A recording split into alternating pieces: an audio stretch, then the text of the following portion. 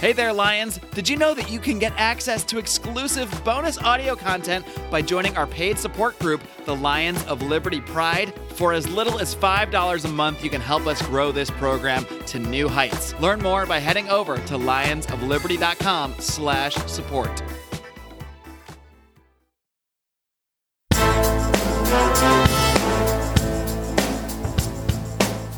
Welcome to Felony Friday, a presentation of the Lions of Liberty podcast. Here is your host, John Odermatt.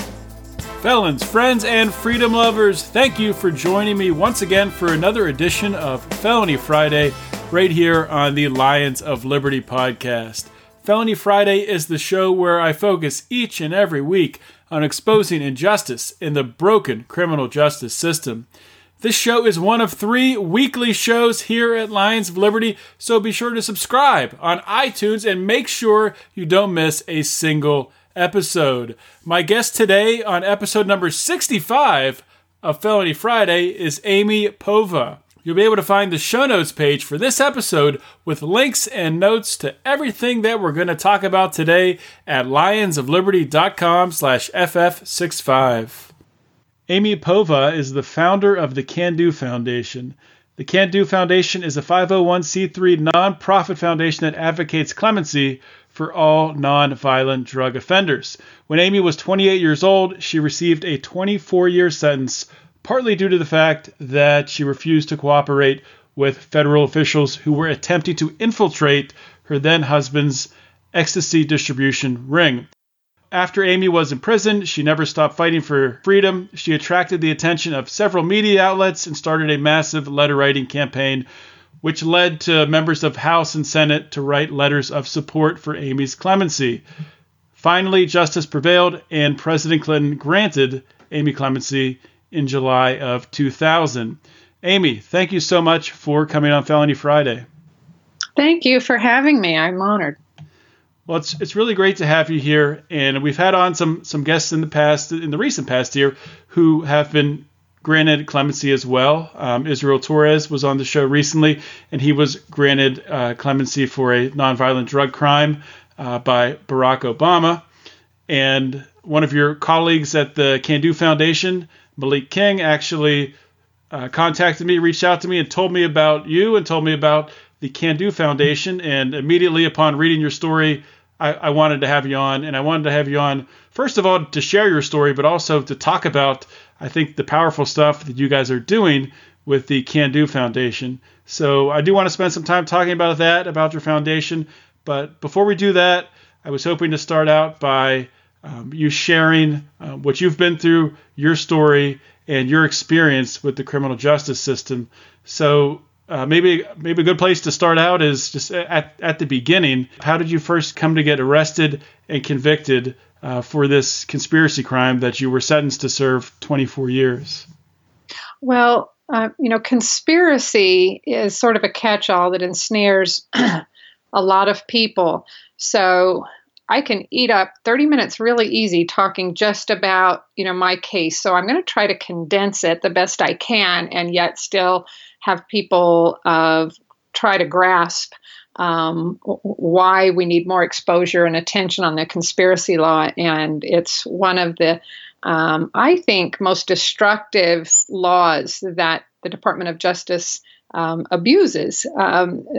So when I was married to a gentleman named Charles Povah, it's ironically close to my current name of Povah, so it's a little confusing. But, I separated from him, and he suffered from alcoholism, and he was a very manipulative person. He was a very successful person. He was a Stanford Law School graduate, and I even worked for one of his businesses, Commonwealth Credit Corp. We did second mortgage lending institution, and but he just was not a healthy individual to be in a relationship with. So I had moved to Los Angeles mostly because if I tried to break up with him, and he was far more sophisticated than I was, and was very manipulative with the tactics that sometimes go on in a relationship of begging somebody to stay and I'll change and everything. So just to give people an understanding of the context, I had lived in Los Angeles for a year, but we had decided to remain on friendly terms. He even would come out to Los Angeles. He was pursuing reconciliation, the relationship, which I wasn't interested in, but I wanted to be on friendly terms, and we were not divorced. So when he was arrested in Germany, it really was kind of shocking. And I was not clear why. And there's plenty of letters to prove that, and faxes that he had his attorney send to me over here asking me to retain an attorney for him and to come over to Germany. Long story short, maybe the older version of me would understand that you should be cautious in situations like this, but I flew to Germany. I did retain an attorney. He had funds that I was able to access. And so what happened is that he asked me to collect some money for his bail, and I did. I really had no qualms about it and never dreamed that we had laws structured in this country that could hold one individual responsible for all the illegal actions that another person commits if you even engage in what is called one overt act. One overt act is if you advance the conspiracy one step, especially back in 1988, which is when this happened, you're responsible for everything that everybody else in the conspiracy has done, even if you weren't aware of it. So just by, and I just want to make sure I understand what you mean when you say collect bail. Was that going to people that he was in contact with that had the money to collect it, to route it in a certain way? Well, at first he was sending some faxes through his attorney in Germany that was directing me to some lock boxes that he had. And I don't want to portray myself as a Pollyanna. I had tried ecstasy. I think that it has many beneficial properties.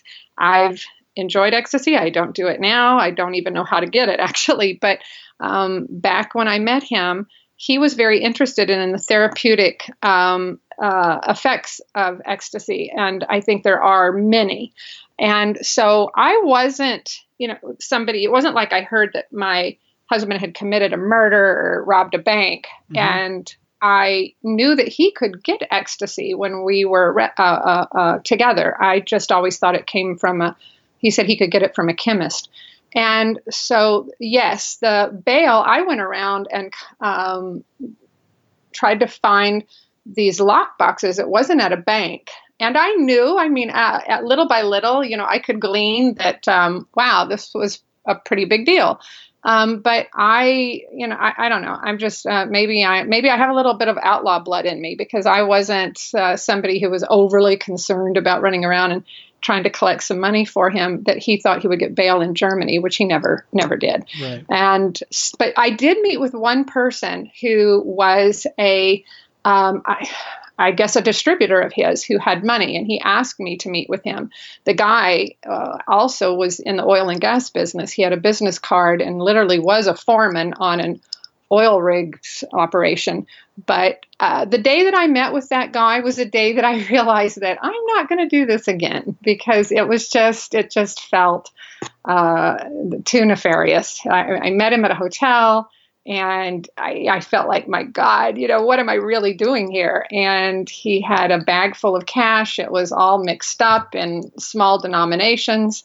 And I felt like at any minute, maybe we were going to get surrounded by somebody. I knew I was doing something wrong when I met with him. And it also just felt kind of creepy, to be honest. So I signed that I had received that money because he wanted to be able to prove that he had given it to me. And clearly I engaged in some wrongdoing when I ran around trying to collect money for him after he had been arrested. So that sucked me into the conspiracy statute. And really nothing happened until, I think it was September, October of '89. And I pulled into my home there in Los Angeles, and my house was already it was in the middle of being raided, and I'd call them cops, but they were wearing back then, they were just task force, often would wear plain clothes, unlike the SWAT raids that you get now. And I didn't know it was law enforcement. They had on cowboy hats and they had guns pointed at me and they were screaming. And fairly quickly, they extricated me from the car and flanked me and took me through my home, which was at the mercy of about 10 people who were trashing it, just like you see in the movies where they tear everything up and everything is thrown on the floor. And I'd like to say that I think the law enforcement that engages in any kind of drug enforcement is so unprofessional, in that it's the absolute opposite of what happens when there's a murder or some other crime, where they seal off and they're very careful about looking for evidence. And it just seems like it's a license for the DEA to act like a bunch of thugs, because they engage in stuff that's so unnecessary. They didn't destroy my toilet, but I've seen them where they've just taken sledgehammers and they did knock the door was on the floor, and all the contents of my refrigerator was on the floor, and they were pulling out the drawers and laughing. Who laughs when they're investigating a crime? And silverware was, they wanted that shock element. And it's like they were taking joy in destroying your property. Yeah, it's ghoulish. I mean, it's really, you really do feel, I felt, and, no disrespect, but I really did feel like evil was in my house. And I still feel that way. I mean, I liken it to eras in the past where this kind of energy surfaces. It just wears a different disguise. It's about McCarthyism, the witch hunts. You can go on and on, where people have been put in a position where they're put in a chair or they're put in a position and they're told, you will either cooperate with us or else you're going to suffer. And that's what we have to break it down to. We have to break it down to what this is really about, because to me, it's not about drugs or stopping the drug flow, because we fully well know that, and we don't want to go off on and digress, but I don't think the government is interested in stopping the flow of drugs, even though they may kid themselves into believing it at times. But it's a money-driven effort. And so I was told then that I either had to cooperate with them. They said that they knew I had visited my husband, and they said that,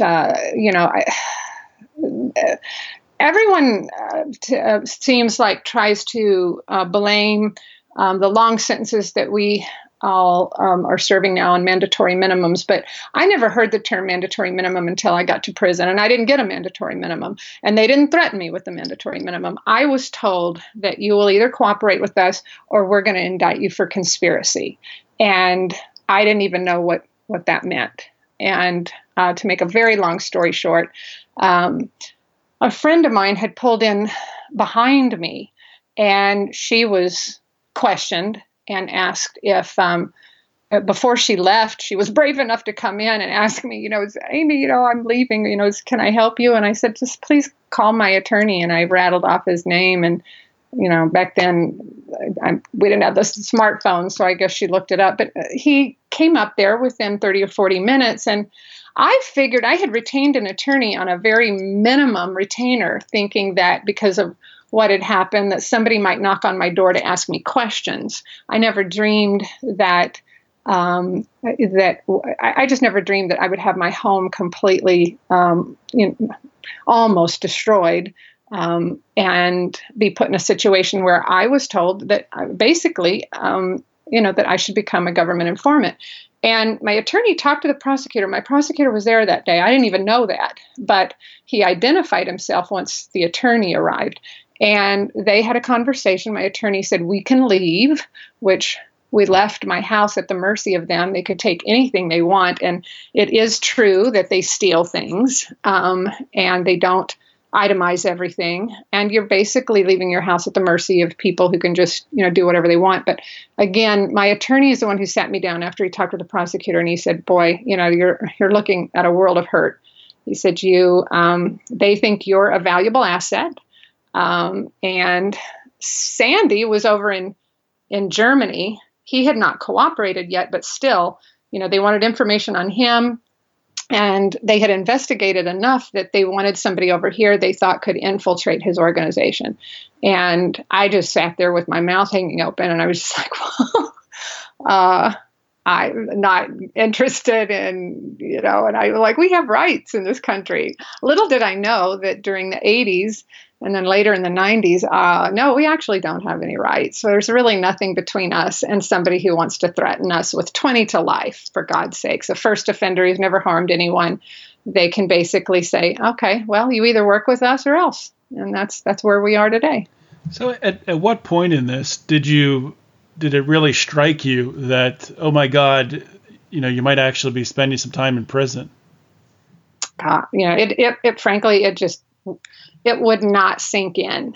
I even had somebody once, a friend who asked me, when it was almost 2 years before they actually indicted me, and they would follow me, they would harass me, they went and talked to my employers, so that they made my employers' lives miserable because they went and looked into their taxes and used threatening tactics. They have a way of isolating you so that they kind of drive a steer right into the slaughterhouse. They're very good at it. They've done it for a long time.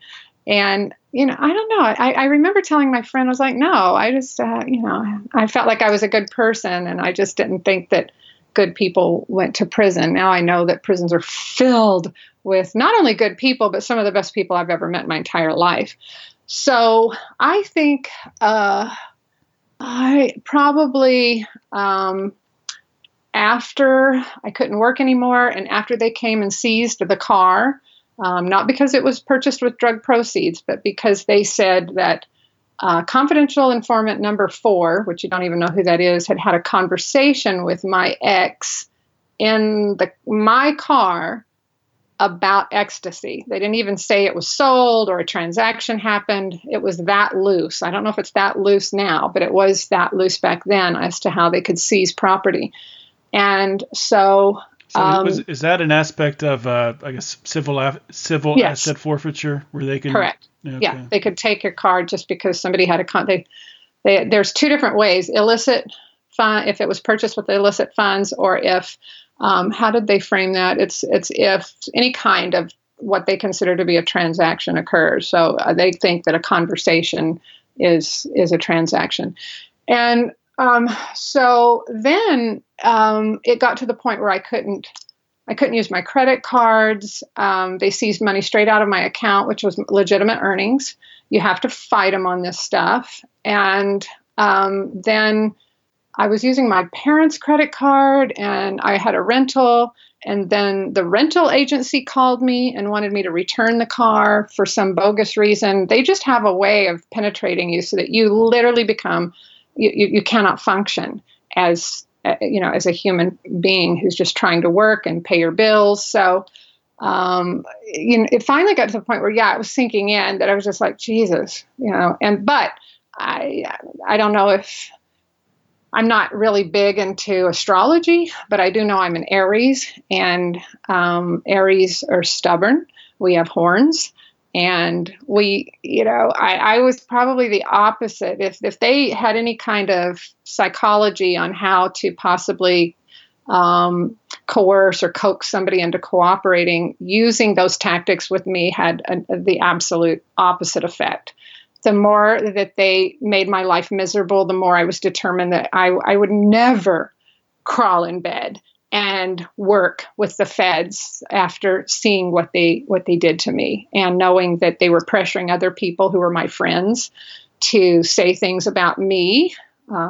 Nearly everybody refused. I had a roommate that didn't pay rent. I let her live with me, and I had kicked her out. So they try to find people that have, that they have an axe to grind with you. And so I don't know. I don't want to spend all our time on this, but when I was indicted and they took me to Waco, Texas, and they denied me bail, and it sinks in.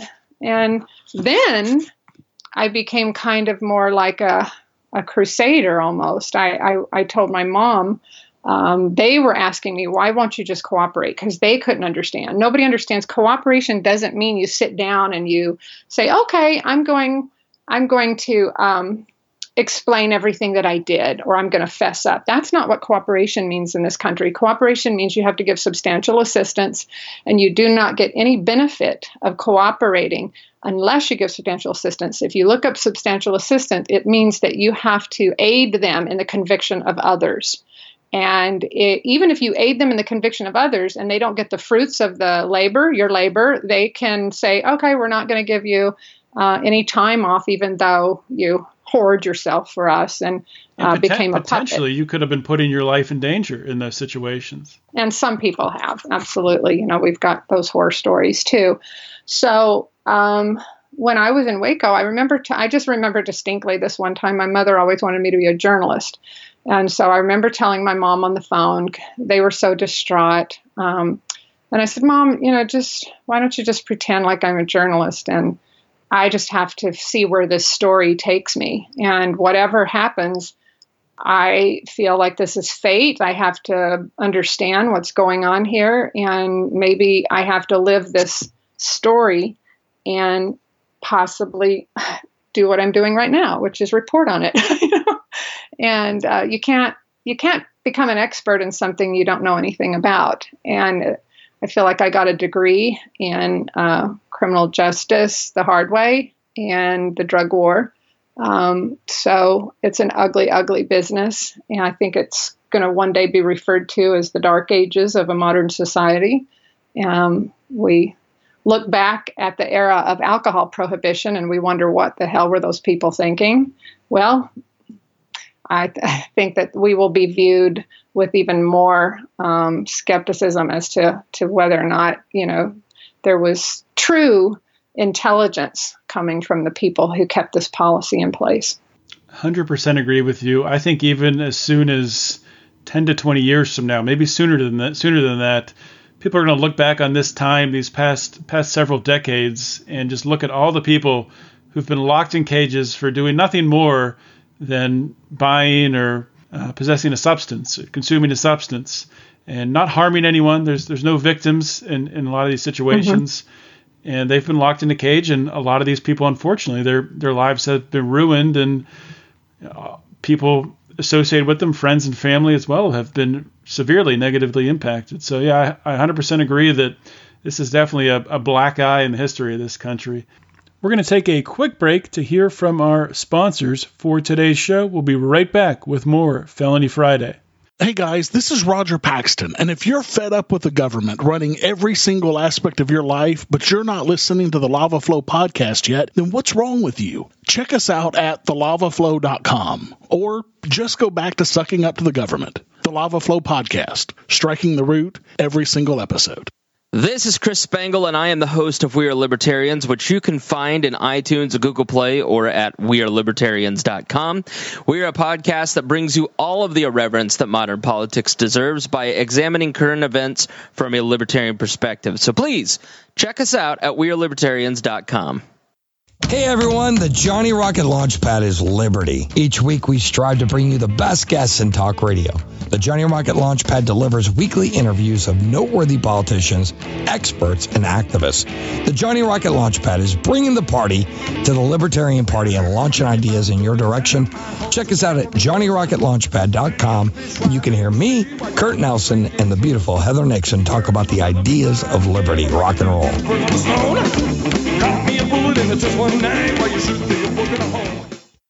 And we're back here with Amy Povah of the Can Do Foundation. And Amy, one thing I wanted to ask you about before we start to talk about your foundation, when I was reading your story, one thing that really struck me and one thing I thought was really, really fascinating was the amount of media attention that you were able to generate while you were in prison and really use that media attention to build up some momentum for your clemency. At least from my perspective, reading it, that's how it seemed. You can fill me in if that's accurate or not. But how did you go about generating that media attention? Well, I owe a lot of credit to a gentleman by the name of David France, because in the 90s, it's a different climate now. And frankly, it's kind of strange to me because I've been able to get some media exposures for quite a few women that are serving time, but we're sort of numb. Our society has kind of become numb and oversaturated. There's just so many ways that media can come at you. But back in the 90s, first of all, there was a climate that there was just zero tolerance for anyone associated with drugs, who had been arrested for drugs. The government and other groups had really done a great job in, I feel, kind of manipulating the public and that's what we do when we want to go to war. And if you look at history, we're always at war in this country. So no sooner did the Cold War end, it seemed like, well, we have to declare war on somebody. And I really blame the Bush-Reagan administration for shifting the public's attention to feel hatred for their fellow citizens. And everyone blames Nixon, but let's face it, there wasn't a drug war going on during Ford and Carter administration. And the nation was engaging in a lot of recreational drug use. It's funny, back then it was called recreational drug use. Now, we went into the zero tolerance era. But the media, my mother would call, wrote so many letters, 60 Minutes, everyone we could think of. I reached out to Playboy. I think Playboy was the first one that published a letter that I wrote. But David France saw a show called Snitch that Frontline did. And Frontline was the very first to show the underbelly of the drug war. It was probably around 96 or 7. And actually, Frontline had asked me they had talked to me about being on this particular show that they were doing called Snitch. And I had my your last habeas corpus, your final appeal in, your 2255. And we're always in a situation in prison where we feel like we can't upset the monster. And the monster is the people who have us in prison and make these decisions as to how vigorous they're going to keep you in there, and the judge. And so I knew that if I did that show, we would have to expose what happened in Waco, which is a whole nother story, but it's a very corrupt, I feel the federal court there is corrupt. They were moving cases to Waco that had nothing to do with Waco, including mine, because our case was out of Dallas. But anyway, David France saw Frontline's Snitch. He Googled. He had just been hired by Glamour magazine to beef up the magazine with some women's stories, serious, hard-hitting women's stories. And he came across my story on a couple of websites. And that was the turning point for me, because nobody would talk about the conspiracy law. Once again, any media that we were getting, it was just mandatory minimums, but nobody really understood how somebody like me or several of us could get 20 years to life. And if you don't explain the conspiracy law, you'll never understand it, because it's not just a mandatory minimum, it's mandatory sentencing. But so Glamour, because back then there weren't any stories, hardly at all, about those of us. And so I kind of broke that bubble, and he exposed what was happening to the women. And I was kind of the anchor in that story. He used some other stories to support that this wasn't just an unusual case where somebody had slipped through the cracks. It was happening to a bunch of us. And so that Glamour article was sent to every single Congress member by a friend of mine.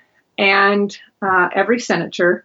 And it was amazing to me that so many did write letters of support for my clemency, because by that time I had my clemency petition in. And because I think they were shocked to find out that the kingpin was free. Well, we didn't cover that, but he engineered a deal eventually, incriminated everybody, including myself. And he had to serve time in Germany, but then he came over here to the U.S., and the same judge who sentenced me to 24 years gave him 3 years probation. And so he was free. He had actually even married another woman while we were still legally married. And but the Glamour magazine really is what kickstarted all the media that came out in my case. That is truly unbelievable. And I can see why you were able to, when you lay out the story that way, the guy, the kingpin responsible for this is out of prison, and yet his, I guess, ex-wife, or at the time, is still locked away for this conspiracy crime, not even really associated with any of the criminal acts that went on. So it's... Well, yeah, and what people, I really want to nail this down, because our sentences are based on the amount of drugs that was involved in the total sum of the conspiracy. So he had manufactured 3.3 million tablets, and my time came from that because I was responsible for all the ecstasy that he manufactured. And what I guess the best way for me to explain a mandatory minimum, because I keep hearing people say that they're triggered based on how much drugs you're caught with, and it could not be more untrue, is it's really triggered when you don't cooperate, because the only people who are subject to mandatory sentences are the ones who don't, work a plea bargain or cut a deal. And sometimes even when you cut a deal, you can get one, but they're really triggered when you go to trial, because all of us who go to trial, we get the mandatory sentencing, whereas the other people who cut a deal do not. Right, because they're trying to make an example out of the people that actually test the system and fight for their freedom and go to trial. And obviously, we used to have a right. Yeah, we used to have a right. That sort of a protection that our forefathers inserted there, that we had that right. But the DOJ and government, doesn't government always erode our rights? That's just what they do, and they find ways around them. So I personally find it disgusting that judges can no longer judge. So why do we call them judges? They've been cobbled, and they're just supposed to look at a chart. So I think if that's the case, and they can't look at mitigating circumstances or use their common sense, which is to judge, we might as well just call them prosecutorial aides, because I think a judge is called a judge for a reason. I agree with you. 100% agree. I do want to move on now and talk about the Can Do Foundation, the foundation that you founded. How quickly after you were granted clemency, did your idea to form this foundation come up, and how quickly was it up and functioning? Good question.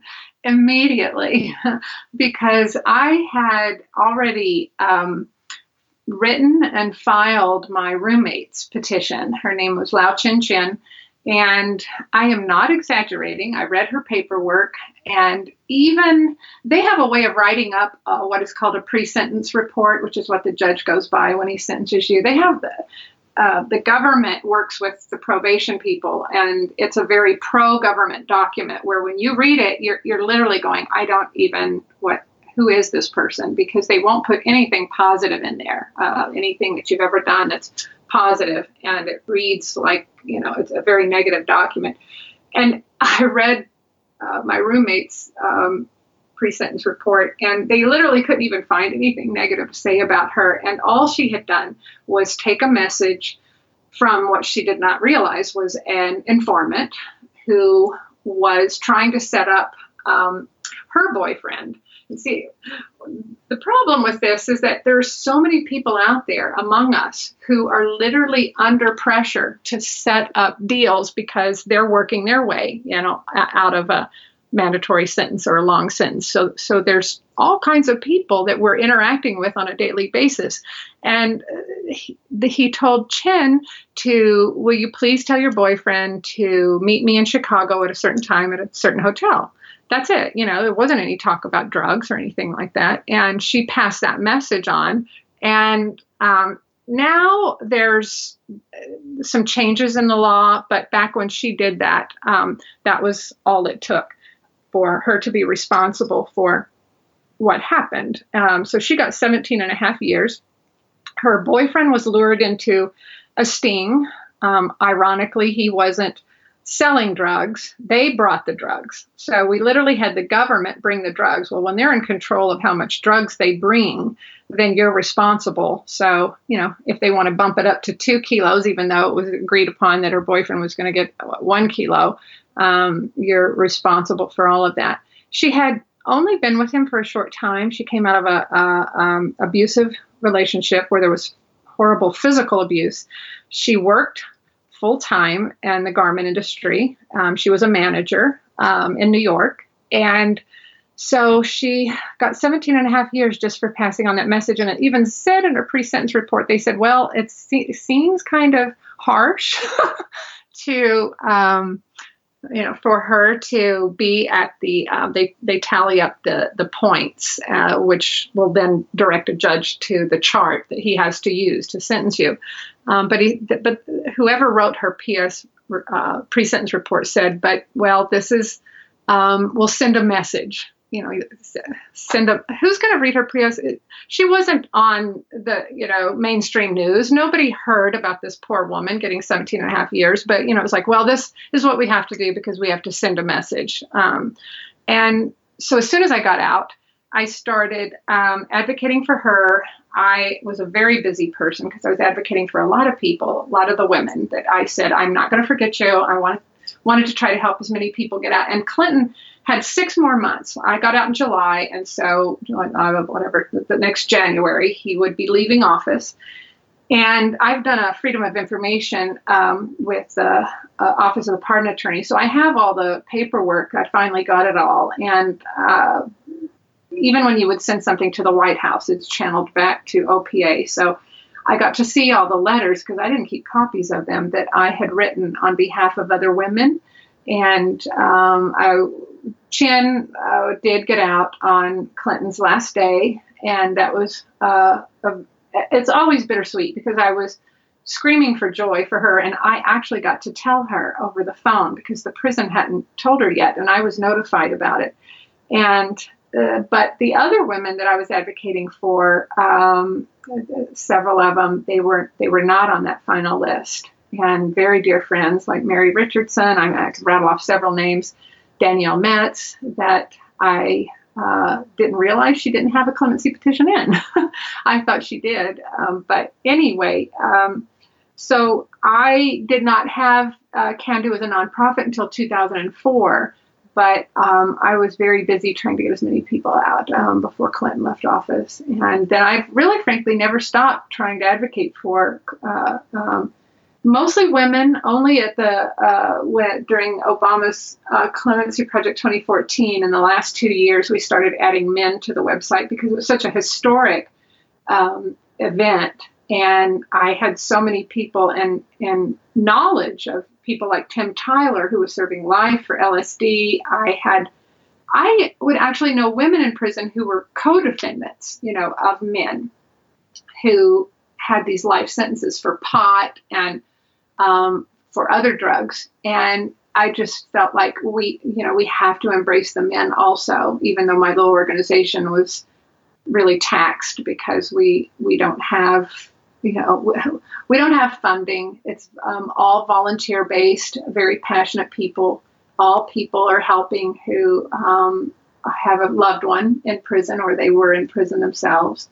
So I'm very proud of where we've come because we were uniquely positioned when the Clemency Project kicked off. And so the media finally found us. And we got to go to the White House 3 different times and did 4 or 5 vigils in front of the White House with posters. And But it's so sad because I'm a little disappointed that President Obama didn't, I feel, finish what he started. Yeah, it was almost like he started too late. I don't know why he waited until really the last several months. It was a wave of granting clemency, but not sure why he waited so long to do that. If it was purely political, he was already reelected for his second term. He could have used more time during his second term to grant clemency. But well, I guess they get busy with a lot of things, but I honestly don't think he was paying attention to the issue. I'm sure that he's got a lot of people putting things in front of him. However, I feel that it was Russell Simmons' open letter that kind of woke President Obama up, because it was a very strong open letter criticizing him for not doing more to stop the bloodletting, which even during his first term and Holders as Attorney General, they were still prosecuting. I mean, we have people under Obama's watch who were getting life for marijuana, who were getting life sentences, and Russell Simmons criticized him harshly for it. And then he said, I'll never forget, because, my eyes popped out when I read it, that at the bottom of page 1, it said, why don't you create a clemency panel, which is exactly what he did after Russell Simmons, this thing was published. And it was signed by over 200 celebrities, all people who are helped get President Obama elected, and people that I think he respects. And I think it may have even been a little bit embarrassing, because it was really kind of a rebuke that he wasn't doing anything. And it wasn't long after that he got busy, and Holder made that speech to the American Bar Association saying that the system was broken. But it didn't happen. If you're going to look at a timeline, I look at timelines to see, okay, what triggers what. And I could be wrong. I got to meet Russell Simmons, and I actually walked up to him and I thanked him for that open letter. And he got, I think he was sort of tickled by it. And we all like to know that somebody recognizes some of the things that we do. And I really have a lot of respect for Russell Simmons. Yeah, and I will link to that open letter on the show notes page so everyone can read that. And we are going to have, on a future Felony Friday episode, we're going to have, as I said before, Amy's colleague at the Can Do Foundation, Malik King, who does correspondence as well with federal inmates. So we'll be talking to him later. I do want to, before I let you go, Amy, I do want to get you to let people know how they can help out the Can Do Foundation, where they can find more information about it, where they can learn about it, and where they can follow you on social media. Oh, great. Well, yes, it's candoclemency.com. And we're on Twitter, Can Do Clemency, the Facebook. It's all under Can Do Clemency. Should be fairly easy to find. I'm going to rely on Malik to be sure to spotlight so many people. We're so happy that a lot of people we were advocating for got out, but we're devastated, absolutely devastated over some of the perfect candidates, like Alice Johnson and Michelle West, and elderly people, women in their 60s, men in their 60s, 70s. We even have a guy who was serving life for pot who's 84. He's already served over 30 years. That there's no excuse why they didn't get clemency. I have my theory, but we don't have time for that. The Department of Justice it gets to cherry pick and have final say over which cases travel over to the White House, and that needs to change. My parting note is that the Office of the Pardon Attorney needs to come out from the jurisdiction of the Department of Justice because of the conflict of interest. But I would love for everyone to please keep this issue alive. And we can't forget about the prisoners who, that right now they're really feeling a lot of pain, the ones that were left behind. They feel like a curtain just closed. And so it's our job to keep the spirit alive and to fight for them. They've got to have some relief. Absolutely. Well, thank you so much for coming on Felony Friday and sharing your story and sharing the work that your organization, the Can Do Foundation, the very important work that you guys are doing. Thank you for having us. It really was a pleasure today having Amy on the show to share her story. And I can't really imagine. I can't put myself in her shoes, what she was going through. It's hard for me to imagine what her situation was like. But I know from talking with her and talking with other people who have been in similar situations, when you find yourself essentially being blackmailed by the federal government, they will bully you to get you to play ball with them. And Amy refused to do that. She refused to wear a wire to infiltrate her estranged husband's criminal ecstasy enterprise at the time. And she paid the price for it, which is really unfortunate. And a lot of people, that would have been the end of it. They would have sulked in prison. They would have been swimming in a pool of self-pity. But that's not what Amy did. And she turned a really terrible thing into an extremely good thing. When she did eventually garner media attention and get enough people in Congress and the Senate to actually start advocating for her clemency, and she was able to get her clemency granted. But I think maybe even more impressive than that, when she did get out of prison, she immediately turned around and started advocating for the people that she was serving time in prison with, started advocating for their clemency. She easily could have walked away at that point and washed her hands of the situation, but she recognized that there was work to be done, and she took her own experience and used that experience to help even more people. And I just think that's absolutely incredible. It's awesome, and it was a real honor today to have Amy on the show. I want to thank you all for listening to today's episode of Felony Friday. I hope you really enjoyed it. If you ever have any guest suggestions, if you have some topics that you'd like me to talk about, you can always email those to felonyfriday@lionsofliberty.com. If you'd like to chat with us, if you'd like to chat with other liberty lovers, please think about joining the Lions of Liberty Forum. You can find that on Facebook. You can just get there by typing Lions of Liberty Forum in the search bar at the top. Click join, and we'll get you approved as long as you have a profile picture and you look like you actually love liberty. Don't forget to check out our online store where we have t-shirts and beer koozies. You can find that at lionsofliberty.store. And also, check out our Patreon program. We've been releasing a lot of exclusive content to our patrons, to our Lions Pride. We've had a Conspiracy Roundtable. We've had an additional Felony Friday episode. I had a little segment on the end of last week's episode with Lenore Skenazy where she answered a question exclusively for members of the Lions Pride. There was an extra Tom Woods segment that Mark Claire ran last week. So there's always going to be things here and there. And at the minimum $5 level of the Lions Pride, you can get access to all of our exclusive content. So it's really, really a no-brainer, and we look forward to having you on board. Lastly, if you enjoy this show, which I'm sure you do if you're still listening right now, please share it. Please go on your phone right now if you're not driving, go on your computer, and please share the show.